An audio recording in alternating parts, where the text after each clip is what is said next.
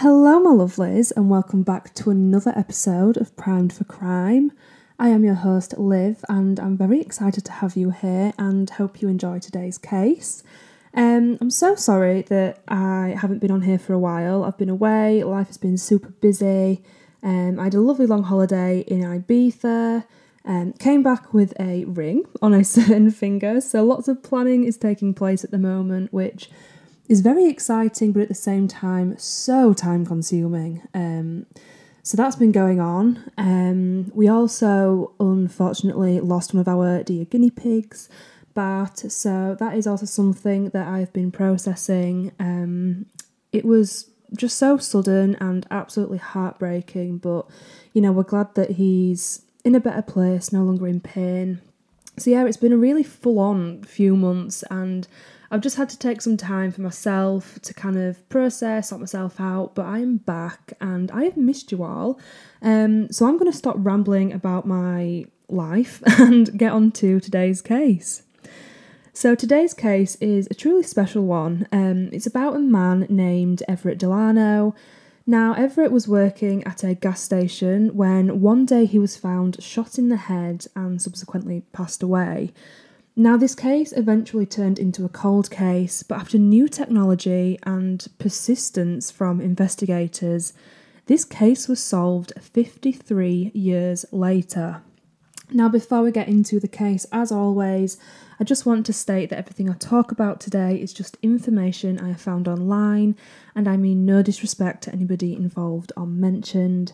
And today's episode does include mention of suicide, so if this is something that you are not comfortable listening to at the moment, then please feel free to click out of this podcast. So, let's begin. This is the murder of Everett Delano.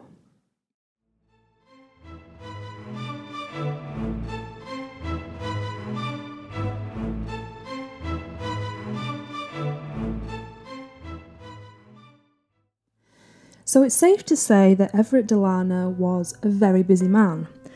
Between working security as an overnight watchman and his part-time shifts at a combo gas station and mechanic shop, he was doing like 60 hours a week, so like I said, very busy. Now at home, Everett had 3 children, Daryl, Darlene and Denise, and he absolutely worked so hard to provide for them. Now, Everett and his family moved a fair bit. They had lived all over the country, from Rhode Island to Florida, California, and this was all due to his work in the US Navy in radar and radio operations. And he actually had a really successful career and achieved the rank of Chief Petty Officer. So he first started serving in 1941 at the outset of World War II and served throughout the war mainly on ships in the Pacific. And the family mostly lived in base housing as they moved around, which meant not only did the places change, but also their friendships. And fun fact, my dad actually used to live in army bases as a kid and moved around a ton. He was born in Singapore and they moved to Germany, stuff like that. And I've spoken to him about it, and he said that he found it really difficult to make friends as he never knew when they were going to be moving, so I can imagine that would be quite tough, especially for young kids. So Everett would be gone for months at a time when he was out at sea, on the ships in the Mediterranean, but when he was in town working on base, he would have regular, normal hours, meaning that he could spend a lot more time with his family. So looking for more stability in their living situation, the family decided to move and settle down near his wife's family in Wilmont, New Hampshire, which is a fairly small town that lies between Concord and Lebanon in New Hampshire. And it was in 1964 that Everett retired from the Navy. Now, because Everett was a high-ranking man in the Navy with a lot of authority and responsibility, Daryl, one of his children, thought that he might have been struggling a little bit to adapt to this new way of life. He looked for work in radio or TV repairs, but he just couldn't find anything close enough to where they lived. And, after an entire career of short commutes whilst living on base, he didn't really want to be commuting like an hour plus to larger nearby towns. So whilst he was still looking for other job opportunities, he worked as a security officer on the night shift at Colby Sawyer College in New London and picked up shifts at a gas station in Andover. September 1st, 1966 started as any normal day would. So Everett got in his car and drove down to Andover to the gas station / mechanic shop where he worked. So Kenneth Sanborn was the owner of this mechanic shop that was called Sanborn Auto Body, and he was actually partnered with Gulf Oil and had a pretty typical Gulf service station. It had 2-bay garage attached to a small office area with a walk-up window, and the town's post office was also inside. So it was a hub of activity for this small town. It was a 3-in-1 really. So at 8:50 that morning, Kenneth had asked Everett to watch the shop as he was nipping out to run some errands. Now, Everett usually helped in the office to take money from customers, and I'm pretty sure, correct me if I'm wrong, but I'm pretty sure he was in charge of like filling up people's tanks as well, so it was kind of like a whole service, if you will. So it's kind of like any sort of gas station attendant or petrol station, as we would say over here. So between 8:50 and 9:25 a.m, there was activity every 10 minutes or so, and the cash register showed 3 sales had gone through. So at 9:25, a local, Marilyn Bacon, who knew Everett, drove past, waved at him as he was backing up a vehicle, and he smiled and waved back. But within the next 10 minutes, somebody robbed Sanborn Auto Body, and Everett was the only person there at the time.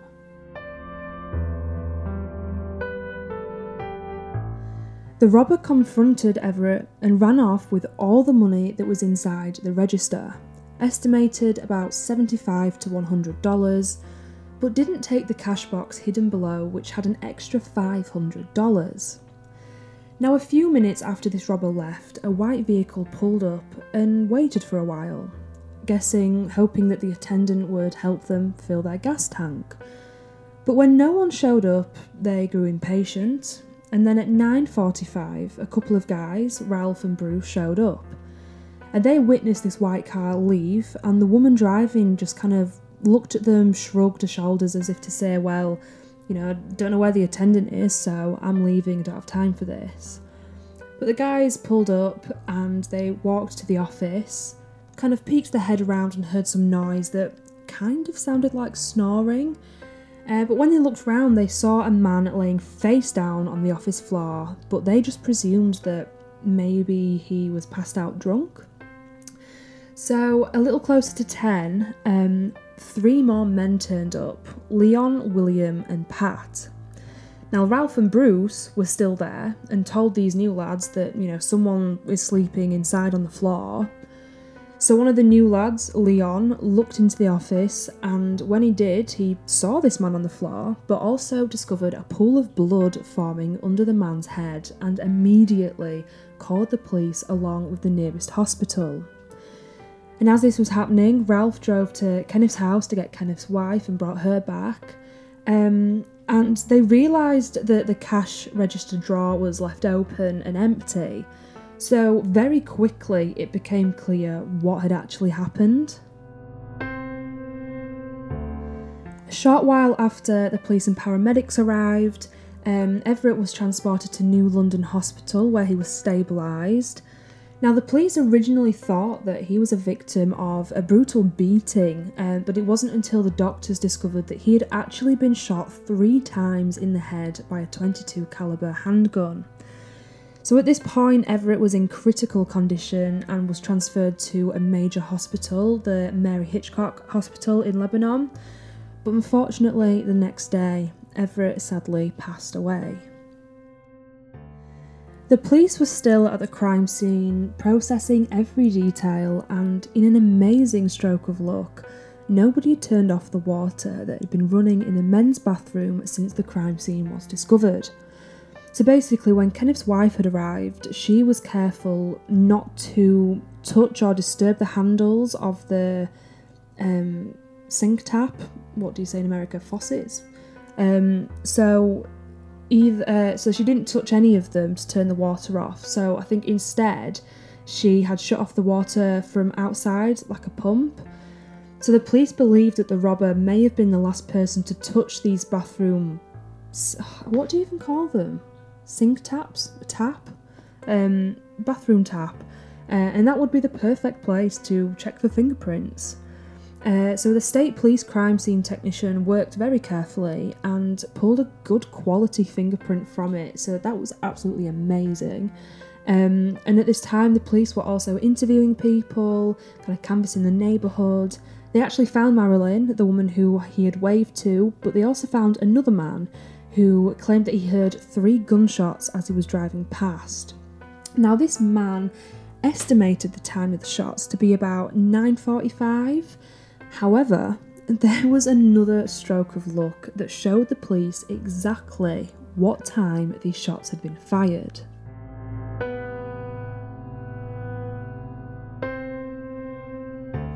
One of the shots fired at Everett had actually struck through his watch. Now this froze the exact time of the shooting on his watch face, and that was 9:35 a.m.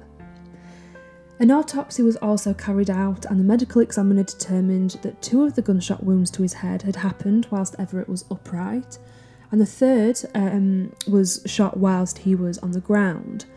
Now there was gunpowder residue near the entry wound, and this kind of meant that the shot was fired nearly touching his head, like right up against his head. So this tells police that whoever committed this crime was absolutely making sure that there were no witnesses to this crime. 6 days later, on September 7th, the police sent the fingerprints lifted from the sink tap to the FBI to add to their large national collection. Now, in the months that followed, the state police checked purchase records of .22 caliber firearms and collected a number of guns from people in Andover and a larger vicinity. There were ballistic testing carried out on all of these guns, but none of the guns collected fired the bullets recovered from the scene or the victim. There was also a search in the nearby Blackwater River, as the killer could have potentially ditched this weapon, but unfortunately again, this showed nothing. And by the end of 1966, this case had unfortunately turned into a cold case. It's now 1975, and a technology company called Rockwell International won a contract to create 5 automatic fingerprint readers that were collectively dubbed Finder.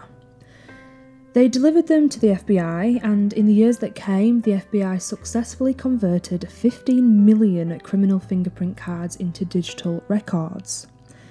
Now, 10 years following this, Rockwell sold systems to many major police departments in the US, and soon the old ink and paper fingerprints were no longer. By 1999, the FBI's database contained fingerprints that identified 64 million individuals and was available on demand to law enforcement around the country. So in 2009, now, the state of New Hampshire formed its cold case unit, and they did an inventory of all the unsolved homicides in the state's history, but strangely, Everett's name wasn't on the list.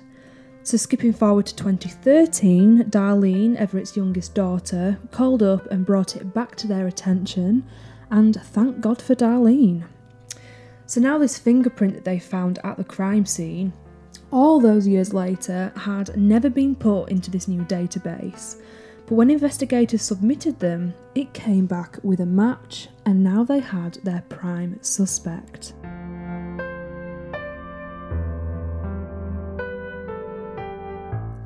After cross-checking with the State of Police Forensics Lab, the match was confirmed to be that of Thomas Cass, who would have been 20 years old in 1966. The lab also tested hair that was found in the cash register and a cigarette butt that was found on the ground, but they were unable to pull DNA from either of them. So now a bit more about this Thomas Cass. Now, Thomas was no stranger to the law. He'd actually had 13 convictions between 1966 and 2000 for repeat charges of theft, armed robbery, assault, and even escaping prison not once but twice. And his final conviction was in Vermont in 2000 for manufacturing drugs in prison. So 47 years after the crime, Thomas Cass was finally met with investigators. Now, he told them that he had joined the army at 18 in 1963 and left 3 years later under a general discharge, which in most circumstances means something wasn't quite up to standard. So in 1966 he moved back home to Vermont, where he got married and then moved again to Springfield, Massachusetts. They then lived there until 1967, when he was arrested for robbery. And funnily enough, well, not funnily, but this particular robbery was at a gas station, and he used a sawed-off shotgun as well. And there were 2 other people with him, Ray Bennett and Frank Hutchins, who were arrested while attempting to flee the scene.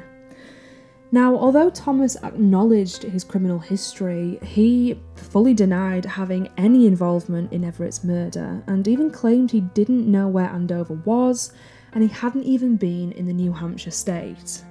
However, I guess he forgot about the time he stole a car and drove it to New Hampshire, or the time that he was convicted for 2 criminal offences in Grafton County District Court, which is also in New Hampshire. So he absolutely had been there. I don't know if he just forgot or if he was lying, but that's what he told investigators. Now, a couple months later, investigators met with Thomas Cass again, where they asked him if he would submit DNA samples, to which he agreed, but he did refuse a polygraph test. People close to Thomas were also interviewed, including his friends, family, and more importantly, his ex-wife, who told them that Thomas first introduced himself to her as, quote, a businessman and a crook, end quote. His ex-wife had also told them that when they first met, Thomas was working as a roadie for a rock and roll band, Miles Connor and the Wild Ones. Now, Miles Connor, you may recognise his name, but he was also moonlighted as a kind of like an art thief who had robbed museums, and he was actually featured in the Netflix documentary This Is a Robbery, about the infamous 1990 Isabella Stewart Gardner Museum heist, which, by the way, I would highly recommend watching this if you haven't already. It's very good. And I also have a mini-series about this heist on the Prime for Crime TikTok page. But anyway, Miles Connor was also convicted of a double homicide in 1981, but the conviction was overturned a few years later during a second trial. Now, Miles and Thomas were best buds, if you will, with Miles even mentioning Thomas in one of his books, saying, quote, Tommy Cass, you'll always be my pal, end quote. So maybe not the best pair of friends for, getting into trouble and all that. Now, around this time, Thomas broke into a family's home and terrorised them, which was an incident that, as you guessed, landed him in prison again.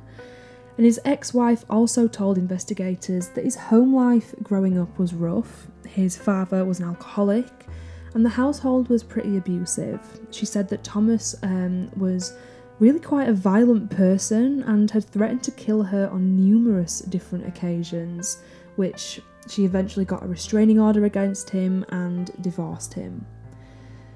So apparently, Thomas also liked to brag about his crimes and proudly called himself a career criminal, and his ex-wife also believed that he had no problem hurting people to get what he wanted.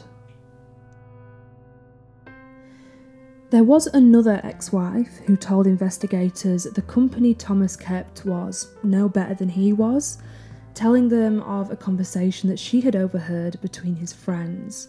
They were laughing and boasting over a murder they had apparently got away with in the 70s, and she also remembered an evening where he had stormed out the house with a gun to go and take care of someone who owed him money.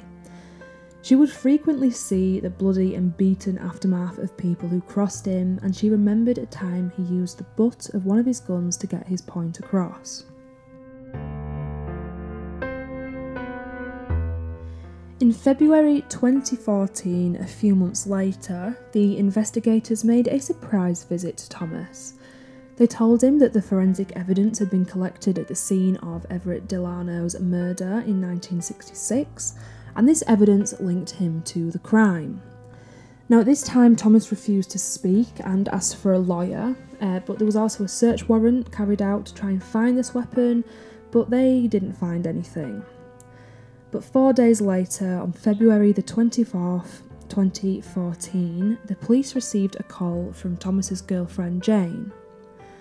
Thomas Cass had shot himself with a .45 caliber handgun and died at the age of 67. Jane, his girlfriend, believed the police were coming to arrest him that day, so he beat them to the chase and he just refused to go back to prison.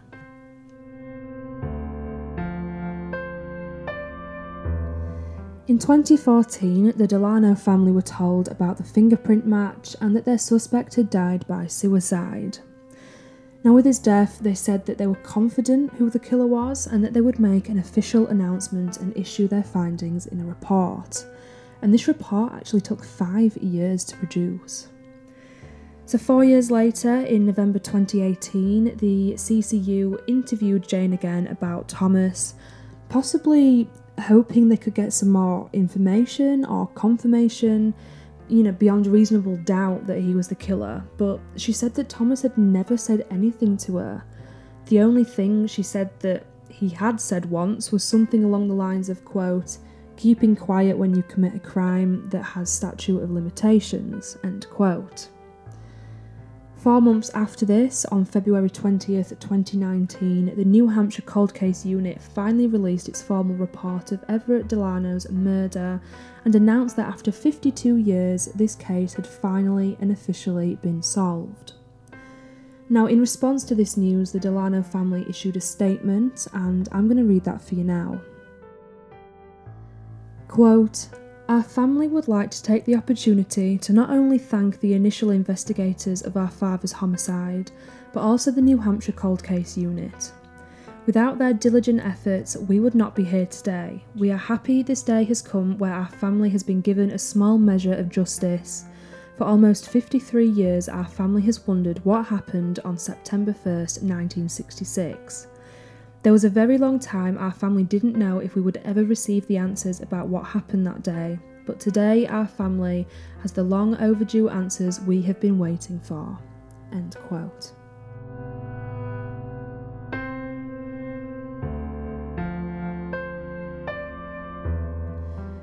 And that does conclude today's case. It's a really sad case, and in a way Everett and his family never really got the justice they deserved, in a sense. In the end, Thomas took his own life to evade the law, but I suppose the Delano family does have some peace knowing that Everett's killer isn't still out there. But on the other hand, Everett's story still is one of hope. The fact that the police were able to solve this case, even after all those years, is absolutely incredible. Technology is always evolving, and there is still hope for all those other cold cases out there that might just be solved, even if it is decades later. Now, thank you very much for listening. Don't forget to follow the show and leave a 5-star review if you have enjoyed today's episode. It really does help more than you know. And also, don't forget to head over to the Primed for Crime TikTok page, where I post small snippets of cases and any updates on episodes that come out, etc. So that's me for today. Thank you very much for listening, and enjoy the rest of your week, and I will see you next time. See you later.